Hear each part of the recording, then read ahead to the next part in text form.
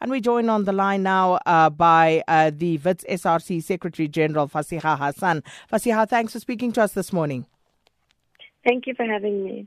Now, last week, the university actually polled students to find out how to proceed, and it seems as though overwhelmingly the response was for the academic program to resume. What's your response to that? Right. I mean, we've spoken about this before. We've had the discussion in which we've spoken about the fundamental flaw around the issue of the poll. I mean, I'd love to go back to class. That's something I would love to do. However, we've not really solved the greatest structural issue at all. In fact, it's not been dealt with. The question had absolutely nothing to do with the original reason with why the academic program closed.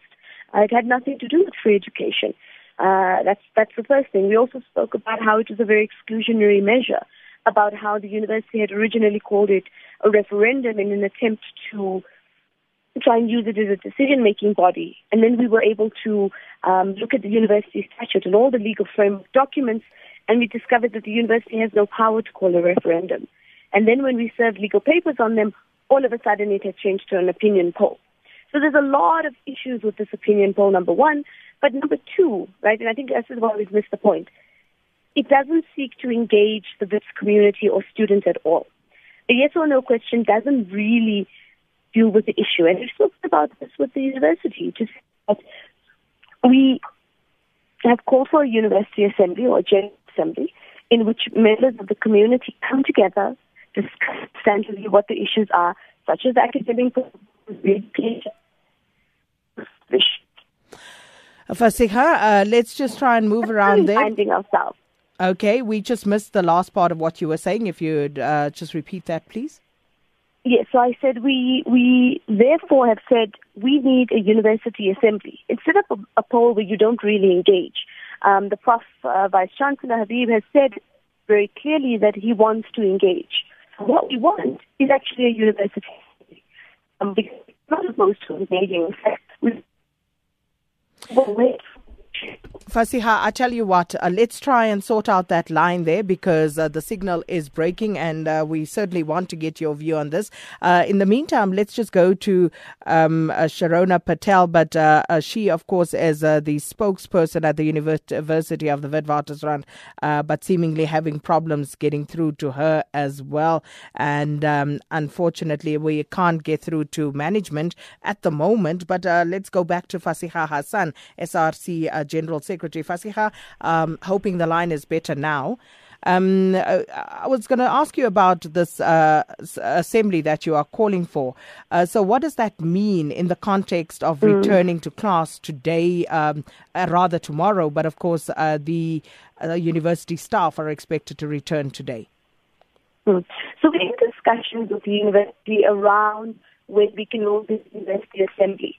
And you'll know that today presidential imbizo where it will be the presidency, treasury, students and vice chancellors, they're going to be in the same space.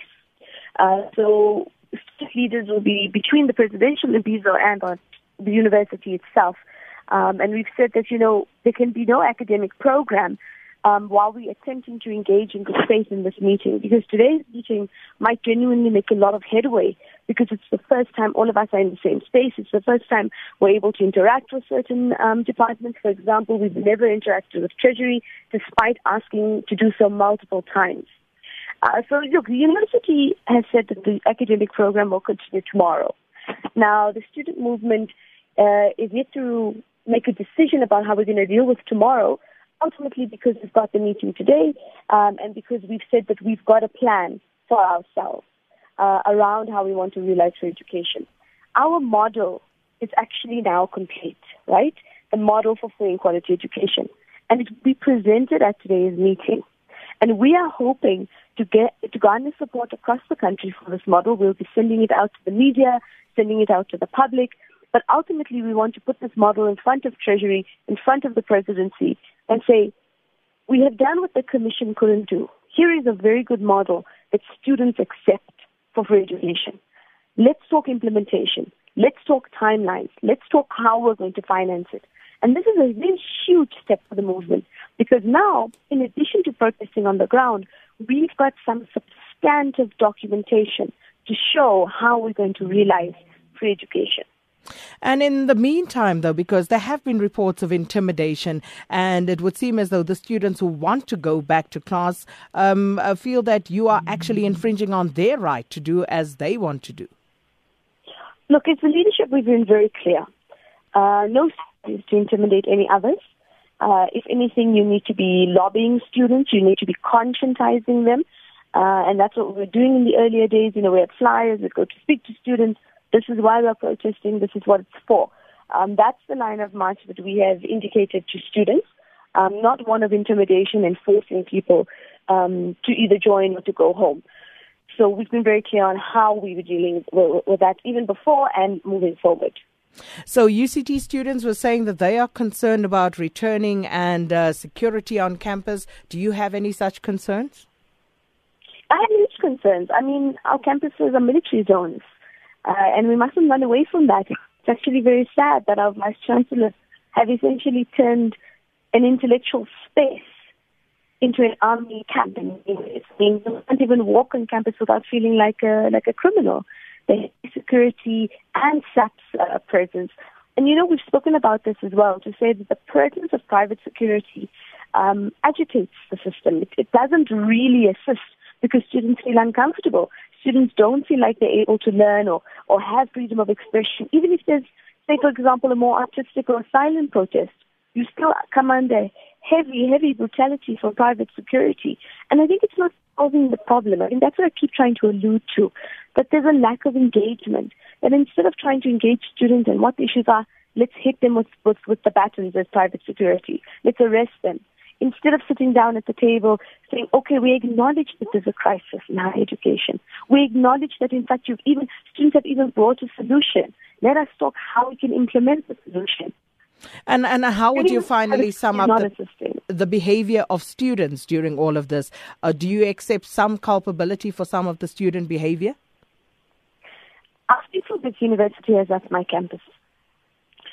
In the early days, we had seen that private security had physically harmed students, pushed them downstairs, and in many ways had even beaten up another student who was trying to exit Solomon House. After which, we then saw students in self-defense throwing stones. No student picks up a stone just. No one actually is desperate enough to not protect themselves, number one. But unfortunately, the footage that's been seen is only throwing stones. No one is showing the narrative and the context of what happens before. But very clearly, we don't condone violence. We're very clear. We don't condone the arson as well, nor malicious damage to property. So our line of march is that, but we acknowledge the fact that there were issues earlier on in the protest, and that's why now we actually went straight to the university and we said that it cannot be that your security is throwing rocks back at us. It shows a lack of poor training, and it shows the fact that your private security really doesn't know what they're doing. And students, of course, also have no business throwing pelting rocks at private security equally. Agreed, unless it is in self-defense, because that's exactly what it was. And I will vouch for every single student on that day because I was there and I watched an innocent student who got caught in between private security, whom a private security physically beat down to the ground. That is when students reacted. That is when students pulled her back into the crowd for safety, for her safety, and then move forward. So let's be very clear on those matters. I don't condone it. We're very clear. However, in self-defense, we must give those students the benefit of the doubt because I was on the ground. You're right. You're quite clearly right. Violent action, not. Well, we're going to leave it there. Thank you so much, Fassiah Hassan, SRC Secretary General at WITS University. And many comments about this particular issue. And let me start with this one.